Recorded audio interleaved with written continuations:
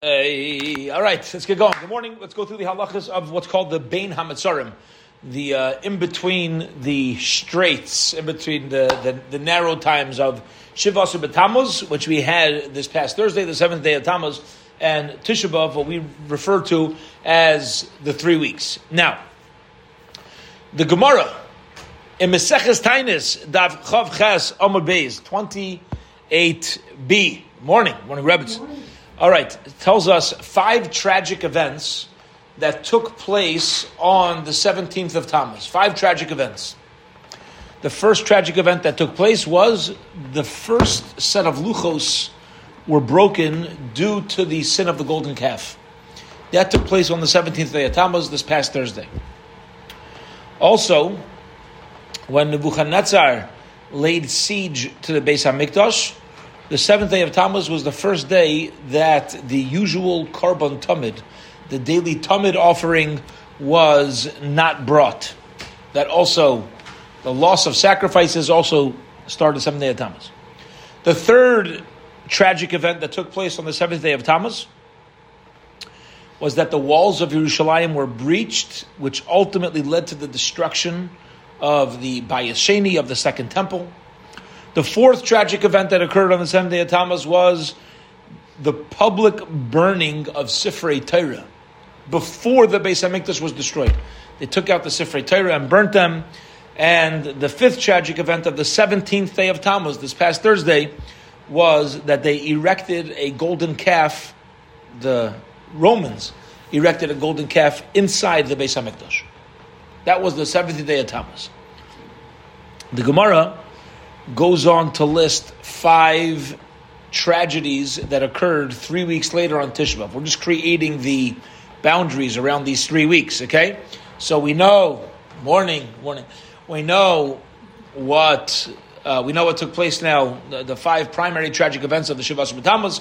There are 5 primary tragedies that occurred on Tisha B'Av. Number 1, the spies came back from touring the land of Israel and reported Lashon Hara about Eretz Yisrael, and we accepted it. That's tragedy number 1.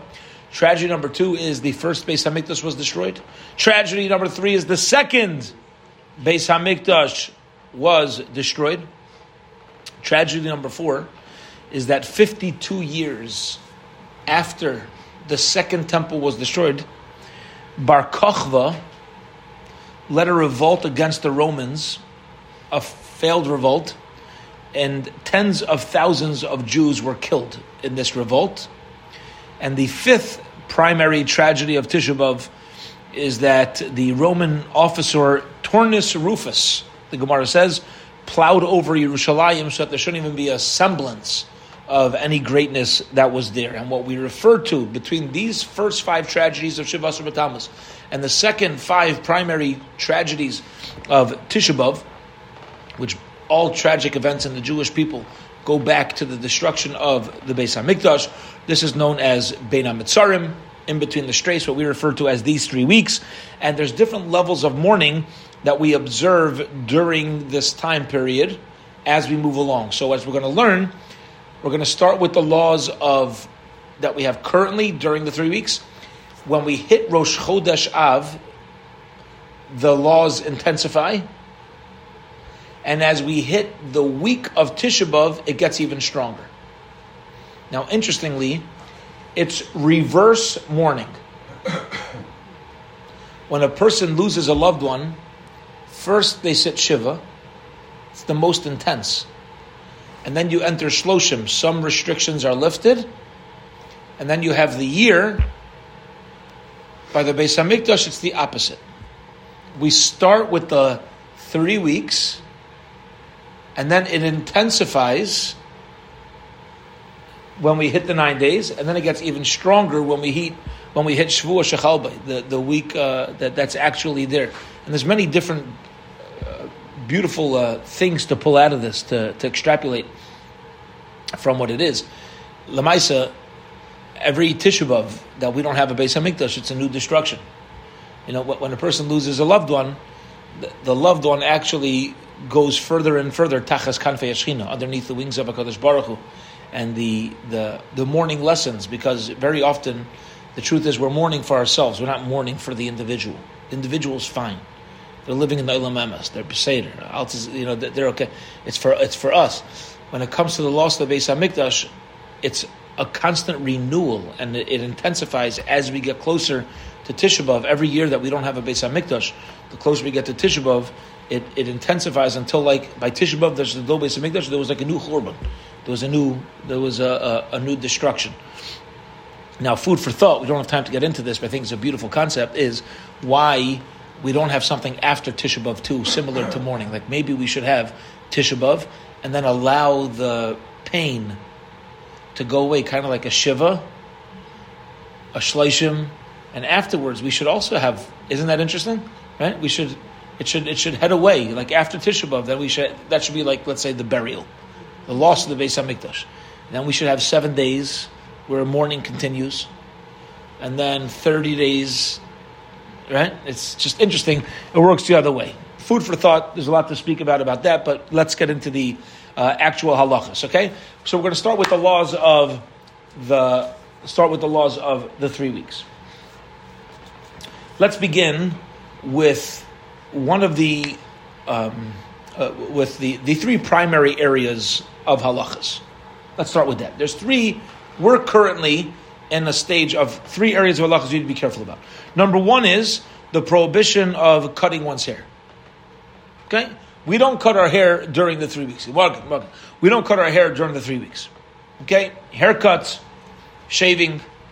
Another minhag, another custom that we have, noyagin, another minhag that we have is not to dance or listen to music. Haircuts, listening to music. And the third restriction is, we'll mention a quasi-fourth if for some people. The third restriction is not making a shehechiyanu during the 3 weeks. And we'll get into the parameters around making a shehechiyanu bracha. And then there's a fourth restriction, we'll call it. A fourth restriction, which doesn't apply to everybody, but at times, and that is we don't get married during the 3 weeks. That's for us Ashkenazim. Sfardim do get married during the 3 weeks up until the 9 days. Up until the final 9 days. Rosh Chodesh Av till Tisha B'Av, Sfardim are permitted to get married, and we'll see how that affects us Ashkenazim. Good morning. Yeah? We'll see how it affects us Ashkenazim over there. Okay, so it's 3 halachas for everybody. The haircut, shaving, music, dancing, shehechiyanu, and then the fourth one is the marriage. Okay.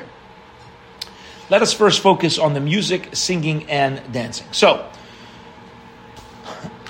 one is not allowed to listen to music and get involved in dancing besides for Shabbos. Shabbos, if a shul has a general, thank you. Shabbos, if a shul has a general custom to dance. Some shuls, they have custom dance on Friday night. If it's usual, we're sometimes. If it's usual, then refraining from dancing could actually be viewed as avelus befarhesi. You're not allowed to publicly mourn on Shabbos. The shuls where they dance on Friday nights or during davening or sing during tefillas, that's what you should continue to do on Shabbos. But outside of a usual Shabbos situation, music, dancing are all forbidden. For who adin dishmias tazmeres? Huh?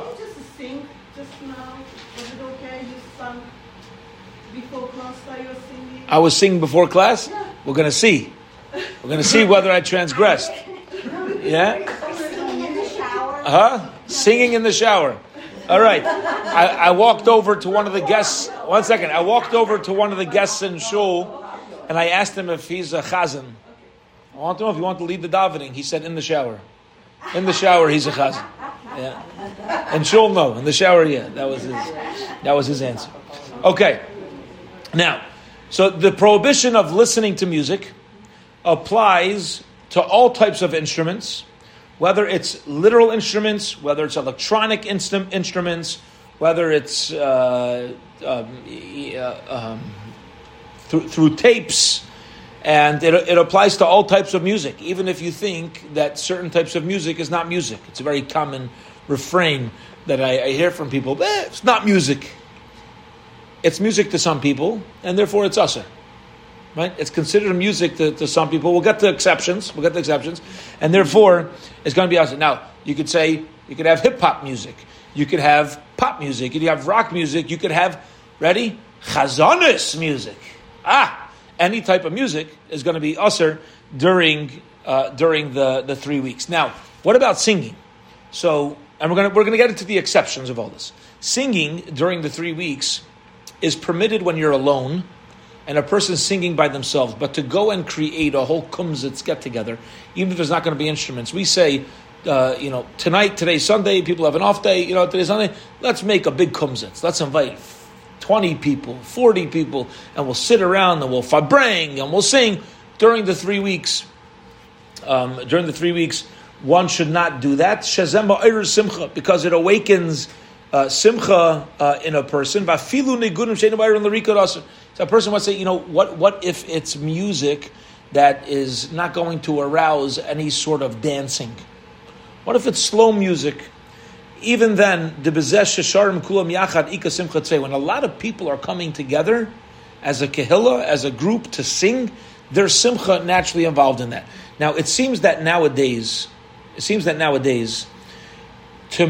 it's common, whether it's in camps, whether it's in shul, that people will make a little kumzitz with a few people to be ma'arer, to awaken the sadness of the Beis HaMikdash. Okay? Like sometimes, I've seen in pretty much all the camps that I've been in, after Eicha at night, sometimes they'll have, with the lights dim, they'll have some of the people sitting around, and they'll sing songs about Yerushalayim, and they'll have somebody share something in between. So if the setting is a setting where you're putting yourself into a mode of the loss of the Beis HaMikdash, which is supposed to be the focus, it seems that Yidden are makel, they're lenient on those types of things nowadays. But the way that is brought down in the Shulchan Aruch is that there really shouldn't be group gatherings. So even if you're going to have a place like that, even if you have something like that take place inside of a shul or a camp, it should be done in a smaller fashion. It shouldn't be some official, let's have 100 people get together and singing together. But certainly for a person to sing alone, or you're walking, or you're in shul and you're learning, and for a few somebody and somebody else to get them out, those types of things are permitted. Those types of things are allowed. Yeah. I don't know if you talked about this, but is a cappella okay? Okay. So hold up. We'll get there. Okay, we'll get there. So let's say now. So Rav Shmuel Alevi Vosner, Zecher Tzadik Kodesh V'Racha, held that a cappella is going to be usher, because it's not allowed, because just even a tape recorder, a CD player, a radio is itself an instrument. That itself is an instrument. And especially nowadays where the level of a cappella gets there, people are very talented. It gets to a point where you don't even you can't even notice the difference. So Rav Vosner says it's mamish music. Reb Chaim Kanievsky, though, says it's not forbidden. That's not forbidden. He says that a person shouldn't. It seems that the Paiskim, the halakha authorities, frown upon it. It is accepted, though. It seems like out there people do it, but the approach to it is frowned upon, and I think soon we'll articulate how we should know how to act by ourselves, how to handle it ourselves. Once we learn through the exceptions, I think we'll better understand the parameters of a cappella. Okay. When there's a Sheva Brachas during the 3 weeks, it is permitted to sing at the Sheva Brachas, but one doesn't dance. Now, we mentioned before, Sfardim are allowed to make weddings during the 3 weeks up until the 9 days. So the halacha is that an Ashkenazi person is permitted to join in a marriage of a Sephardi person who's permitted to make this wedding until Rosh Chodesh Av, even if there's going to be music. But Reb Shmuel Kamenetsky says, morning. Reb Shmuel Kamenetsky says that one should not join in the actual dancing, but to be there for the meal and to be there as part of the music, that's going to be okay. Now, what about if I earn a livelihood off of music? So we said we refrain from music during 3 weeks. Okay, so what about if I earn a livelihood off of music? So if it's for parnasa, it's permitted, and we're starting to get into the exceptions, and it's permitted. Let's say an Ashkenazi person is playing at a Sephardic wedding, no problem whatsoever. Also, to teach music during the 3 weeks is permitted as well, and this is true even during the 9 days. To learn music, mutter you're permitted to do that. You're permitted to learn music during the 3 weeks. Another exception, if let's say you're with children, and children very often need music in order to learn, develop, be in a proper ambiance, be in a proper environment, it's permitted to use music over there as well. What happens if I'm listening to music because it's going to keep me awake while I'm driving? What if I need it because I'm at work, and when I listen to music in the background while I work, I'm more productive and it helps me keep a clear mind? So the halacha is, Misha Mis'ama L'Kol Negina. If somebody's listening to music because it helps me in my work, I'm not just turning it on for pleasure and benefit. I'm doing it for functionality. You're permitted to listen to music during the Bein HaMetzarim, during the 3 weeks. Again, you're not allowed to listen to music for pleasure. If I'm doing it for work, or I'm doing it because it's keeping me awake while I drive the car, it's going to be okay. And this, by the way, holds true with working out as well. If somebody's working out for therapy, we're not dealing with somebody who's just trying to keep their physique perfectly toned, and it'll get their 45-minute workout, and if I don't have music, I can only do it for 30 minutes. Then a person should refrain from music. But if a person needs to work out for their health, it's a mitzvah to take care of your health. And usually I need a beat in my ear to keep my rhythm and to keep me exercising appropriately and properly. So again, it's the same thing. It's a functionality thing. And it would be permitted to listen to music under those circumstances. Now, this is where I want to bring a cappella back in. Perhaps, and I don't know, I'm not a posek on the level of Rav Vosner, Rav Chaim Kanievsky, and some of the other poskim authorities that we quoted earlier. If the level a cappella that we have nowadays, it could be, maybe it's made for those who are in a situation where it's totally allowed anyway, right? I need it while I drive, I need it while I work out, I need it for me to have a clear mind.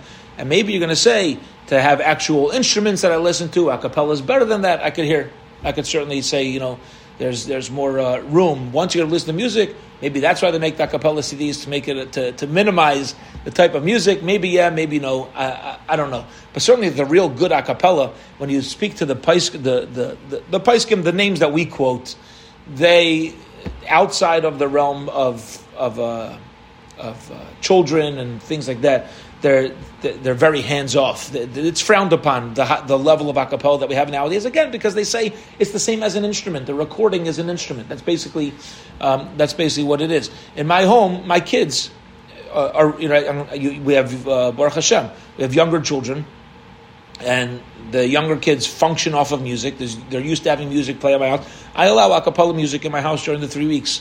I feel the kids need it. You have to make sure that they understand it's the 3 weeks as well. It's a balance.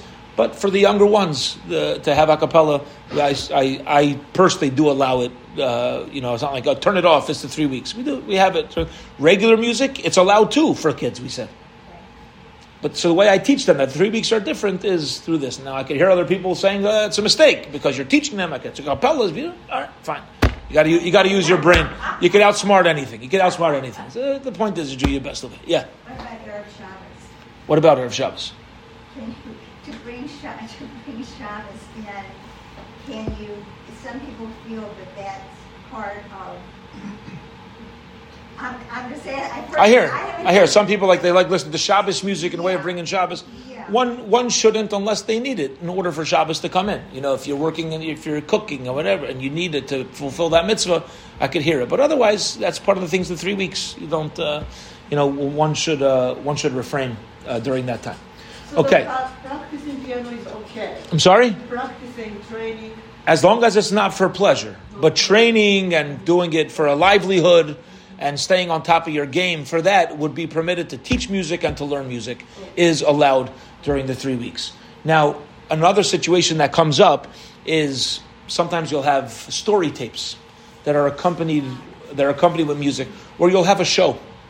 You'll have a show. You'll have you're watching a movie. You're watching a video, and built into the storyline at times is music. So do you need to turn the music off? So if it's a story tape, there's like it's a show that's accompanied by music, that's mutter, that's allowed, because the music is secondary to the story. It's not music itself. You're not there to listen to music.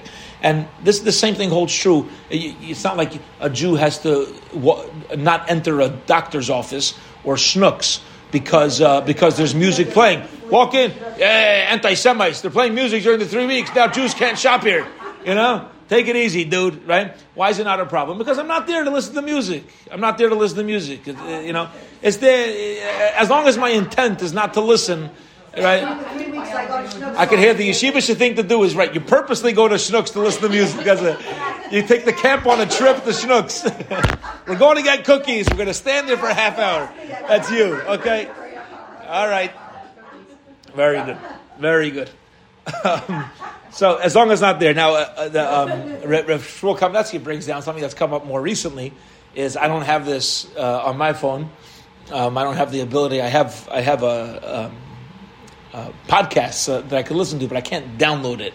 But some people have music that they could actually download onto their phone, and it becomes a ringtone.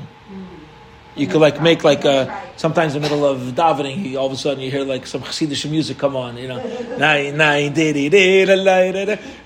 So says Rav Shmuel Kamenetsky, if a person has music as their ringtone, you don't need to change your ringtone during the 3 weeks. You don't have to take off the music, because somebody might call you. Apparently, he was asked this question a number of times. Maybe I should put change my ringtone to something else. He says if that's your usual ringtone, if that's what it is, then you're not putting on music for pleasure. That's not what you're doing. It's somebody else. It's letting you know there's a phone call. As long as you're normal about it in your head, and you're not like, come on, Dad, I want to hear this music. Somebody call me. You have one of your friends call you the whole day so you can get your music on. But in regular situations, somebody's calling you. There's no issue. Okay. Another thing that could come up is if you have, let's say you're in a working environment with people who aren't Jewish and don't have these halachas. Let's say I have non-Jewish workers inside my house, or I'm in business in my office, and I'm in construction, and very often when people are on construction sites, they come with their by us it was called the boombox. Now I don't know. There's probably better words for it. But when you have these things, record player, when you have these things, you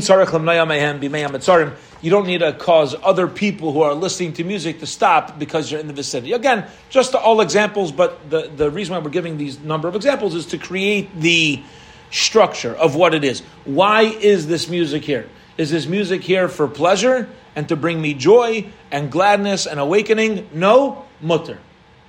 If it's the music, if I'm putting the music on for the purpose of myself to bring me joy, gladness, so on and so forth, then it's going to be forbidden. Okay, that's the general overview of the custom that we have to refrain from music, singing, and dancing. All right, let's get into the next category, which is making the bracha of shehachiyanu and purchasing new items during the 3 weeks. So the custom is that we refrain from making a shehachiyanu blessing during the 3 weeks. The blessing of shehachiyanu v'kiyimanu v'ginu l'zman is a thank you Hashem for bringing me to this time. Right? A newness this time. It's an inappropriate blessing for this Bein HaMetzarim, like we explained in the beginning. Between the 5 tragedies of Shavasar B'Tammuz that we spoke about, the 5 tragic events of Tishba that we spoke about, in between, to say thank you Hashem for bringing me to this era, to this moment, is not right. And therefore, anything that's going to bring me to a blessing of Shehachiyanu is forbidden. Something that's going to bring me to a blessing of Hatov v'Hametiv, that Hashem does good and is constantly bestowing good, is allowed. Now, in order to understand this, we have to know what are the laws of Shehachiyanu and what are the laws of Hatov v'Hametiv. Okay, so we'll start out by giving one detail. One detail difference between Shehachiyanu and Hatov v'Hametiv is Shehachiyanu is very personal. Hatov v'Hametiv is general. Okay, when something's impacting multiple people, you make a toiva meitiv. Somebody's impacting one person, then you make a shechianu. Okay, that's now when you make those blessings, we'll get into now. Shabbos, you're allowed to make a shechianu even during the 3 weeks. Okay, so Shabbos there's no restrictions of making the shechianu. Now this is where the purchasing of clothing comes into play. Why? Because there are those who have a custom to make a shechianu when purchasing clothing that are chashuv and important to them. So if I buy a t-shirt during the 3 weeks, now again, we're not dealing with the 9 days. Let's clarify that. The last 9 days, right now we're in the laws of the 3 weeks, not in the laws of 9 days. In the laws of 3 weeks, if when I buy a t-shirt, I buy a t-shirt. When I buy shoes, I buy shoes. I buy a dress, I buy a pant. This is standard things that I need for my upkeep. You don't make a shechianu on those clothes. Okay? If a person gets a chashava, expensive thing that's very special to me, this was a purchase that is special, we would make a shechianu. Okay? As I've shared a number of times in shir, in class. So when I was a younger kid, I always had one suit. It was an expensive suit, at least for our standards, it was expensive. My suit cost more money than a lot of my friends, I'm assuming. I didn't go shopping with them. But the way that my father personally worked is he didn't run around looking for prices. He spent money to save time so that he could be productive in life. And there was a suit store, a boutique suit store on the corner of our street, on the corner of Mount Wilson Lane, called Gage Menswear. And there was also other stores you can go to. You could buy a suit for $80, $100. This store, I remember from my bar mitzvah, it was already $300 for a suit and whatever. And my father took me to the corner. I had a suit in 4 minutes, and he bought me the suit and Shalom Al Yisrael. And that was 4 minutes. Like that was it. They looked at me, they tailored me, and my suit. We picked it up 2 days later, and that's how it worked. Now, I was always taught when I buy a new suit, maybe it's because he spent money on it, maybe because my parents spent money on it, I always made a shechianu when I put on a new suit. Always. I remember Erev Shabbos, whenever the first time I wore a suit, I would take my Erev Shabbos shower, I would get dressed, and I would come out to the living room, and my parents would be there, and I'd make a shechianu out loud, and they would say, Amen. It was like a to-do. It was, you got a new suit. It's a special thing. But I had one suit. My friends had a few suits that were all less expensive, and I had one suit, and it lasted me till I outgrew it. And then, either they expanded it, or it was time to get a new one. But I always, when you buy something that was, so I'm just explaining the story because that setting made the suit special. So I made a shechianu. If you buy a dress that's that you're very happy with, so you feel good in it. L'kavod Shabbos, in honor of Shabbos, in honor of Yom Tov, in that type of dress you make a shechianu. So that type of dress one should not put on during the 3 weeks. Don't put it on during the 3 weeks. Okay, because we don't make shechianu. To buy regular clothing, they don't make a shechianu on during the 3 weeks is allowed. There's no restriction on regular clothing during the 3 weeks. Okay. Now, another thing to know about this is, I just mentioned, you don't put it on. You could buy it. You don't make a shechianu when you buy the dress. When you buy the new suit, you make a shechianu when you put on the new suit. Okay? And therefore, we just don't wear these clothing of shechianu during the 3 weeks. An exception to this could be, as we said, Shabbos is an exception. So if I put on my new dress on Shabbos, I could make a shechianu. I'm allowed to do that. There's no issue. Yeah. Same thing. If it's a shechianu thing, you're not going to put it on during the 3 weeks. You can make a shechianu on a chashuv gift. Okay. Now, there's other things that a person may make a shechianu on. There's other things a person may make a shechianu on. A car, one might make a shechianu on. I've seen that somebody, and again, I can't vouch for this because I saw this brought up, but not in one of Chaim Kanievsky's Sfarim. Somebody needed a car, and they asked Chaim Kanievsky what they should do, because a car in Eretz Yisrael It's even here. I mean, anywhere. Cars are expensive to buy, and it's exciting to get. Chaim Kanievsky said, if you buy the car for mitzvahs to give people rides, so then you don't make a shechianu, because the shechianu, when do you make a shechianu? When it's personal. But when I buy a car for Klal Yisrael, you make a toiv hametiv. So then it's okay. There's no issue. You don't need to refrain from that. Okay, you make a toiv hametiv. That's going to be more of a general. It's no longer a personal thing, which is a good. It's a good mindset to keep in mind in general, right? That am I buying something for me? Am I buying it for Klal Yisrael? Am I buying it to be able to use for chesed for others as well? If you have a bar mitzvah boy that is wearing tefillin for the first time during the 3 weeks, so very often you'll make a shechianu the first time you perform that mitzvah. If he puts it on for the first time during 3 weeks, he will not make a shechianu. A couple more ideas, and that is. Okay, so now if one wishes to eat a new fruit, what's the eitzah? What's the advice? Save for Shabbos.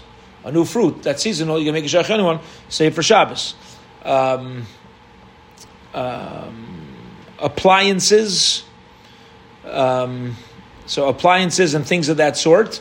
If it's needed for functionality, even though it could be an expensive buy, you're not necessarily going to make a shechianu, and if it's needed during the 3 weeks, is going to be permitted, is going to be okay.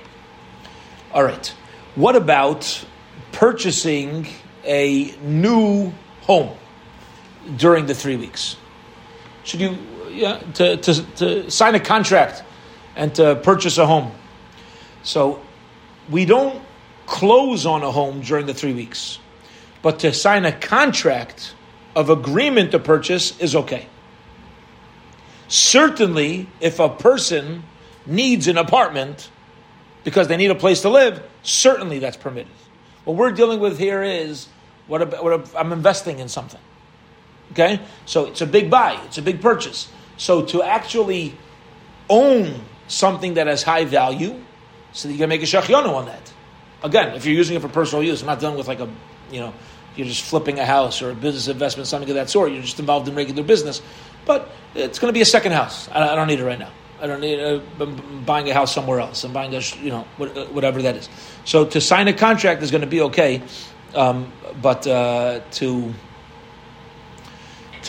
close on it, one should not. To look for a house, to be house hunting, is permitted as well. Even if I purchase a home, let's say I bought the home before the 3 weeks, should I move in during the 3 weeks? So I close on it, but now I'm going to create my first usage. So Reb Shmuel Kamenetsky says over here, he can hear why some people would be strict about it and say maybe it's best to wait afterwards till you actually move in. But that's by a purchase, not by a rental. By a rental, there's no, it's not yours, and there's no issue. To beautify one's house as well, let's say to paint the house. Again, not necessary for functionality. I want to paint my house. So Einoi Nochain, he says it's not proper. It's not proper to put on a fresh coating of paint onto the house. Because it brings simcha. There's an added joy. But as soon as that's done, after the couple days of painting, you look around your house, you're like, Gewalt. Yeah, this is good. This is, right? However, let's say you have a classic case where your contractor, your painter, started your house a week before the 3 weeks, and he told you it's going to take 5 hours, and he's done. And now it's a week later, and you have half a wall that's done. And once it started, you're allowed to finish, because you don't have to put yourself in tsar, right? But just don't start if you don't have to. If it's already started, then it's going to be permitted. Okay, that's a quick overview of the laws of shechianu and purchasing items. Now let's get into go ahead. Lawn care. Lawn care is permitted. We're going to talk about that during the 9 days. There are some restrictions on lawn care. During the 3 weeks, no restrictions on lawn care. You can purchase for someone else in your family, though, if they need something, right? Yeah, but not shechianu. They shouldn't use it if it's shechianu item. There's no restrictions on purchasing. The restriction is, here's what I want to clarify. The restriction is shechianu. The restriction is not on purchasing.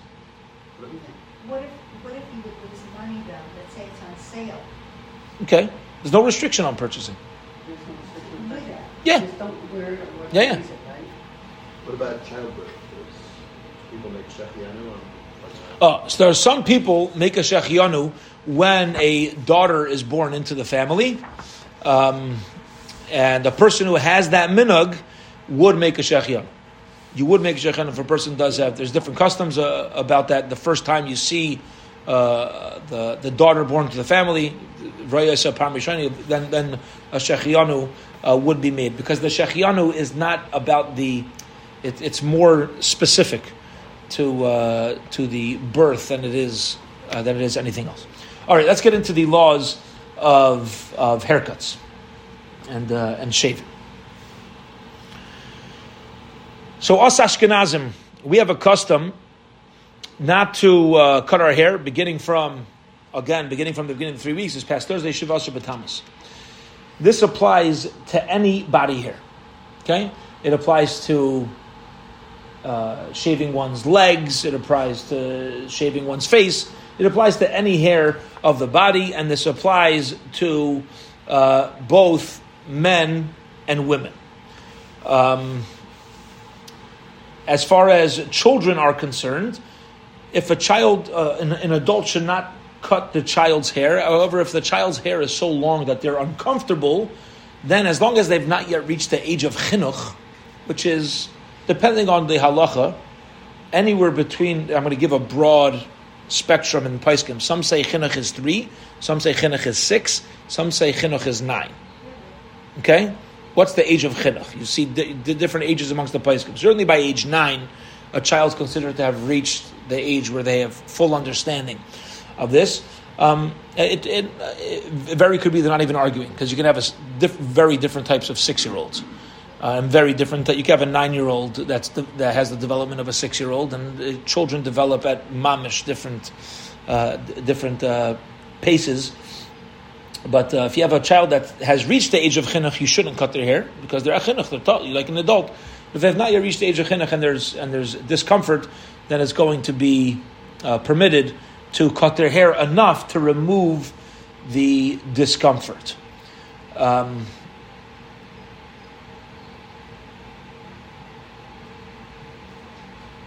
Okay, this includes not only regular cutting of the hair, but it also includes electrolysis, removing the hair through this system that they have of usual hair removal. Now, there's some exceptions to this.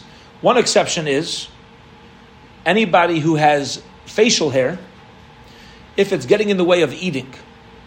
Let's say the growth on the mustache or underneath the chin is getting long, that when you eat, the food's going to get stuck to the hair. It's permitted to cut off the hair that's around the mouth so that it doesn't get in the way of eating. That's one exception. Another exception is if, and I'm going to use this expression very carefully, if there's a chashash, a suspicion of hefsid, of loss financially. If I suspect financial loss, not that you have to know there's going to be financial loss. If I suspect financial loss during the 3 weeks, again, we're not dealing with the 9 days yet, it's permitted to shave. So, you have an attorney, you have somebody showing up to business, you have somebody who works in an office, and you have a whole business get-together. Now, nowadays, there seems like people are a lot less concerned, at least in certain industries, about how well kept you are. Until recently, it was expected that if you had something that you considered important, you showed up in tip-top shape. Now it's kind of like hip to just be overgrown so it could be, depending on the industry, it's going to change. But if a person's concerned of their parnasa, that if I show up to this business meeting and I'm overgrown, either my hair's too long or I don't look well kept, if I don't shave my feet or legs or things of that sort, and I look like somebody who doesn't know how to take care of themselves, then it's permitted to take a haircut or shave. However, you could only cut what's necessary. So you cut the amount that's necessary. So Rav Shmuel Kanevsky gives an example. He says, "L'mashal, im maspik, if it would be enough, let's say, to shave twice a week. It would be enough to shave twice a week. Go 3 weeks, I'll look like mamish overgrown. But what if I shave once a week? So I'll look like I'm just, a little relaxed about it, but not gonna. So then you can't shave more than once a week. What about if it's twice a week? So then you shave twice a week. It's not like now I could shave twice a day because I need it for business. You do whatever's necessary. Ubevadai, certainly, he said the best thing is, there are some who are lenient on Erev Shabbos. Going into Shabbos, they're some more lenient to take a haircut and shave the Kavod Shabbos. He says, let's say you're in an industry, you only need to shave once a week or twice a week. You feel, otherwise you're nervous, you might, not present yourself properly. So then what you should do is time it that you take haircuts on Erev Shabbos. And make your twice a week Friday and Monday, Friday and Tuesday, or just Friday. Because then Friday there's more wiggle room because there's even opinions that are lenient on Erev Shabbos. So one should certainly try to do that if necessary. Now another exception is going to be if you have a woman who wants to cut any hair on her body for tznius purposes. Tznius purposes means, let's say you have a woman who wears a head covering and the hair is too long for the head covering to fit properly. You're allowed to cut that hair.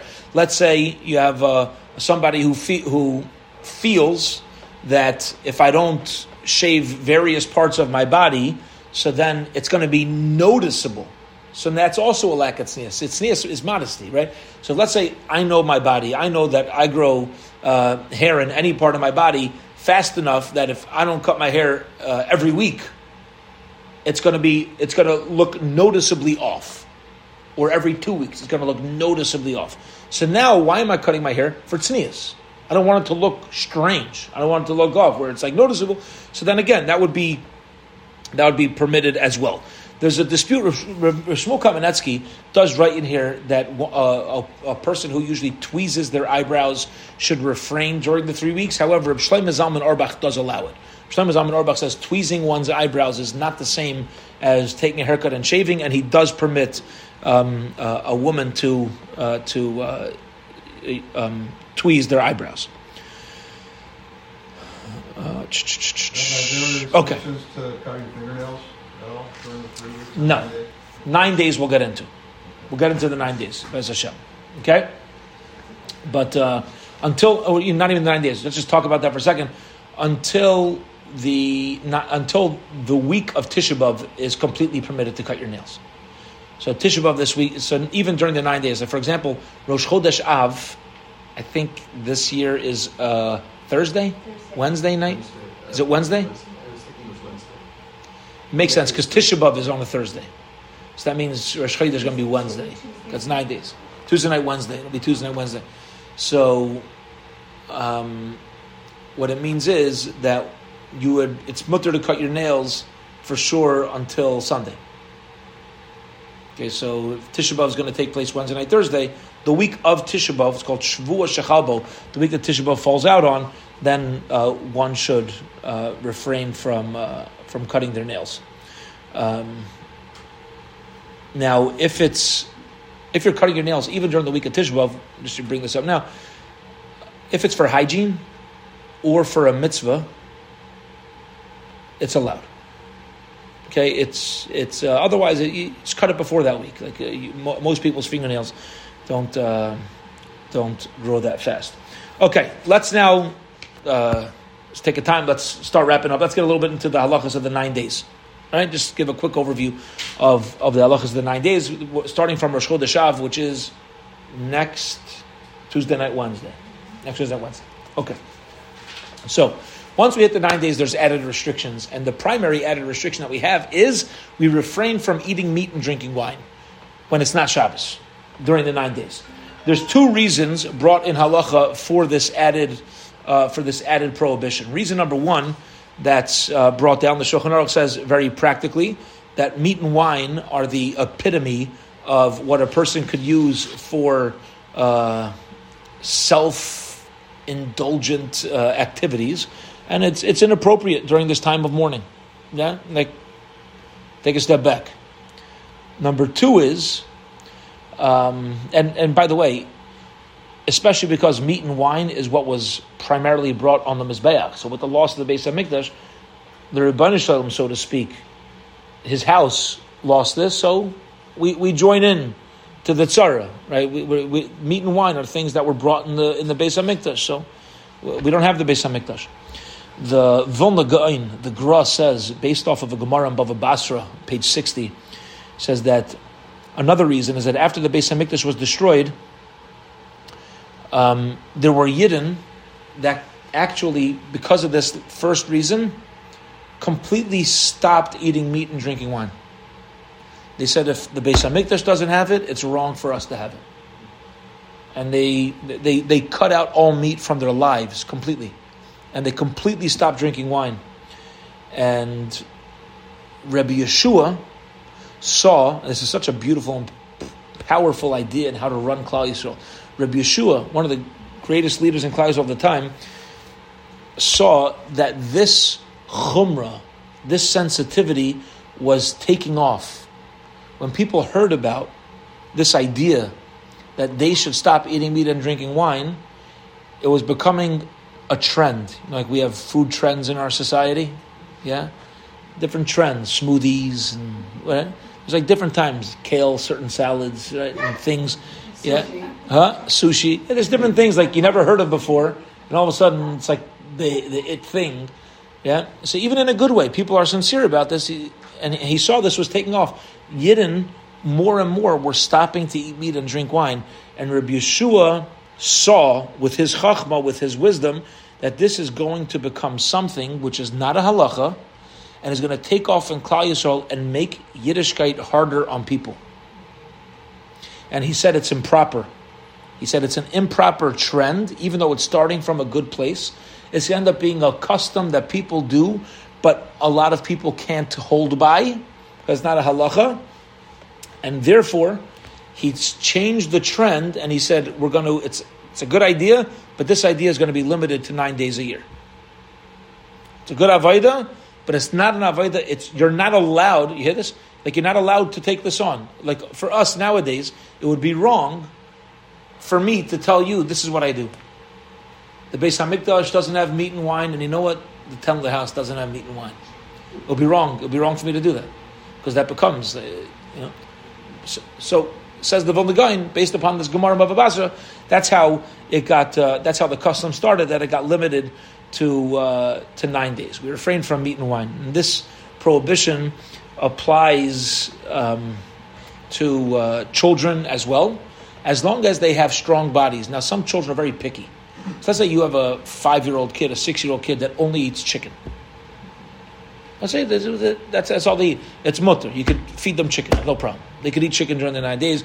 There's no problem. Any frail child, even a person who's sick, an adult, person who's sick, but their health will benefit from eating meat, no matter what age, is permitted to do so. Now this applies, this prohibition, restriction, this custom applies to meat, chicken, as well as anything cooked in it. So let's say I cook a chicken soup on Friday night, in 2 weeks Shabbos. I cook a chicken soup on Friday night, and I have leftovers. I won't eat my leftovers on Sunday night, but we don't eat meat during the 9 days. It's now the 9 days. So I'll say, you know what, I'll eat my chicken soup. I won't eat the chicken that's in the soup. Any soup that's cooked with the chicken, like if that's now fleischigs, like we say, right? It's now fleischigs, and also we don't eat. Now this does not apply to kalim. It's permitted to use fleishig kalim. It's just talking about the meat or chicken itself. The custom of not drinking wine during the 9 days also applies to grape juice.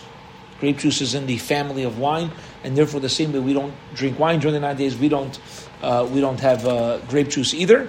And the Mishnah Brura writes a very interesting halacha in Taf Kuf Nun Aleph. Just important to know for ourselves, if any of us in this situation, he says a person who cannot eat any dairy. So that makes this custom very, very difficult, because you need protein, you need nutrition in one's body, and if I can't eat meat, and I'm allergic to dairy, or I'm having an issue with dairy, so he says you should each one of us should understand their own unique situation. Ask a shayla about it, but you should know there are leniencies during the first 6 days of Av. Until the 6th day of Av, there are leniencies. If a person has an issue with dairy and you need nutrition from meat or chicken in one's body, there's going to be leniencies, and one should ask a shayla. There's a good chance that there's a leniency over here. And nowadays there's tofu and all kinds of soy. Maybe. And things that have Okay, right. It could be there's other ways to get it. Okay, but everybody with their own issues lefi their situation. Each person according to their situation. Okay, that's the added restriction of the 9 days. There's other things like we said during the 9 days. We mentioned before, purchasing clothing one shouldn't do during the 9 days unless it's going to cause a loss. Let's say you have a great sale during the 9 days. It's not going to be available after you're allowed to buy clothing. A person is allowed to go window shopping during the 9 days. That's not called shopping. That's called just, spending time. Some people just enjoy that. So as long as you're not buying something, it's permitted. But to purchase certain new kalim, new items and new clothing during the 9 days is allowed. Is not allowed. Purchasing clothing and certain kalim is not allowed. Okay, there's always more, but we're hitting the 50-minute mark, so I want to hold it here. I want to just wrap up. excuse me, Yeah. what about swimming for exercise? During the 3 weeks, no problem. Yeah. Swimming. If you need that type of exercise, it's going to be okay. We also, during the 9 days, I didn't mention this, it's important halacha, we refrain from showering in a comfortable way and swimming. Linda's asking what happens if you need it for exercise, things like that. It will be permitted if you mamish need it for your health. But that has to be the avodah. If there's other ways to get the same thing accomplished by running on a treadmill or playing whatever, but if a person needs aqua, their bones, you need it for your health. It's going to be okay. There's so much more. Lawns and things like that. Lawn upkeep is going to be allowed during the 9 days. To beautify your lawn is not allowed during the 9 days. To add things to it. What about cutting my grass? So it depends. If the grass is so long that it's an eyesore, or it's long that I can't make use of my lawn, you're allowed to cut your grass during the 9 days. If it's not that long and I just like it more clean, then you're not allowed to cut your grass during the 9 days. We don't plant new flowers during the 9 days, but you're allowed to water your flowers. You're allowed to preserve things, but we don't create new plants during the 9 days. During the 9 days either. My Reish Chabura from Eretz Yisrael, Rabbi Yisrael Stillerman, a couple years ago, he sent out just a few questions that they asked Rabbi Yosef Berkowitz. A lot of this is not negeya to us. That doesn't connect to us so much, but I just like to share it because it's good. It's good halacha. It's good Torah, and it also when you learn about more halachas, it also helps us understand the parameters for ourselves. So even if I'm not in this week, we'll talk about pregnancy and nursing women. But when you fasting on Tisha B'Av, when you hear more halachas, it allows us to gauge the parameters that of fasting on Tisha B'Av itself. So Rabbi Berkowitz is, if not the primary posek for the American community in Eretz Yisrael, certainly one of the biggest. And there were members of my Chabura, where I got smicha in Eretz Yisrael, my Reish Chabura Yisrael Stillerman, and they were sitting with Rabbi Berkowitz. They asked him a few questions about the halachas of Tisha B'Av, and my Reish Chabura sent this out to us. So I'd just like to share it with everybody. The first question was, in general, does a pregnant woman fast on Tisha B'Av if she'll be in her 9th month? And what if she has gestational diabetes? So the 9th month is less of an issue, because if a woman gives birth during the 9th month, big deal. Baby's fine. There's not. If any time a woman gives birth in 9 months, so she fasts, what's going to happen? It might put her into labor, big deal. Right? So there's very, very often we say a woman should fast during the 9 days, during Tisha B'Av, on Tisha B'Av, she's in the 9th month. So Yosef Berkowitz answered that she should fast if there isn't really any danger. At worst, she'll go into labor. However, as soon as she sees signs of dehydration, or if she believes she's going into labor, so now she's in a situation of chola, now she's in a situation of being a sick individual, and she should eat. If she has any sort of diabetes, she should not be fasting, even from the start. You don't wait for anything, you should not fast. So they asked him, okay, 1 second. Are you telling me that a pregnant woman in general should fast on Tisha B'Av? Right? And he said yes. But any woman who's pregnant, who sees signs of dehydration or labor, should break her fast immediately.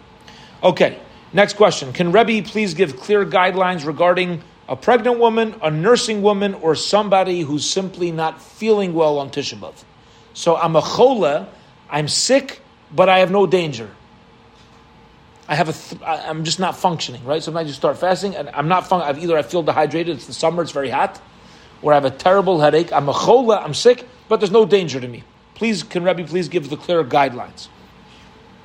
So Yitzchak Berkowitz said, for anyone that sees any signs of dehydration, which is severe migraines, nausea, dizziness, lightheadedness, seeing spots in vision, should break their fast immediately.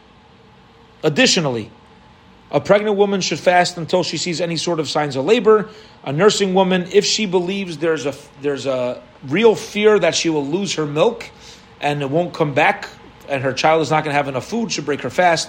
And when it comes to a person who's ill but not in any danger, so then they have to break their fast if they're in a situation of anything that can lead to a sakana.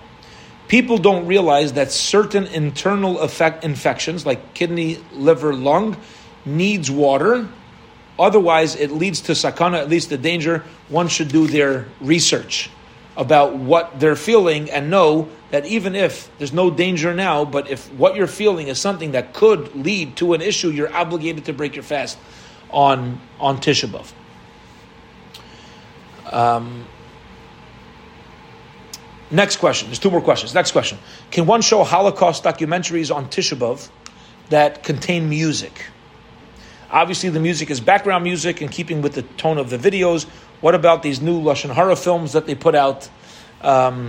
If not on Tisha B'Av, the 9 days, is it better to watch it then?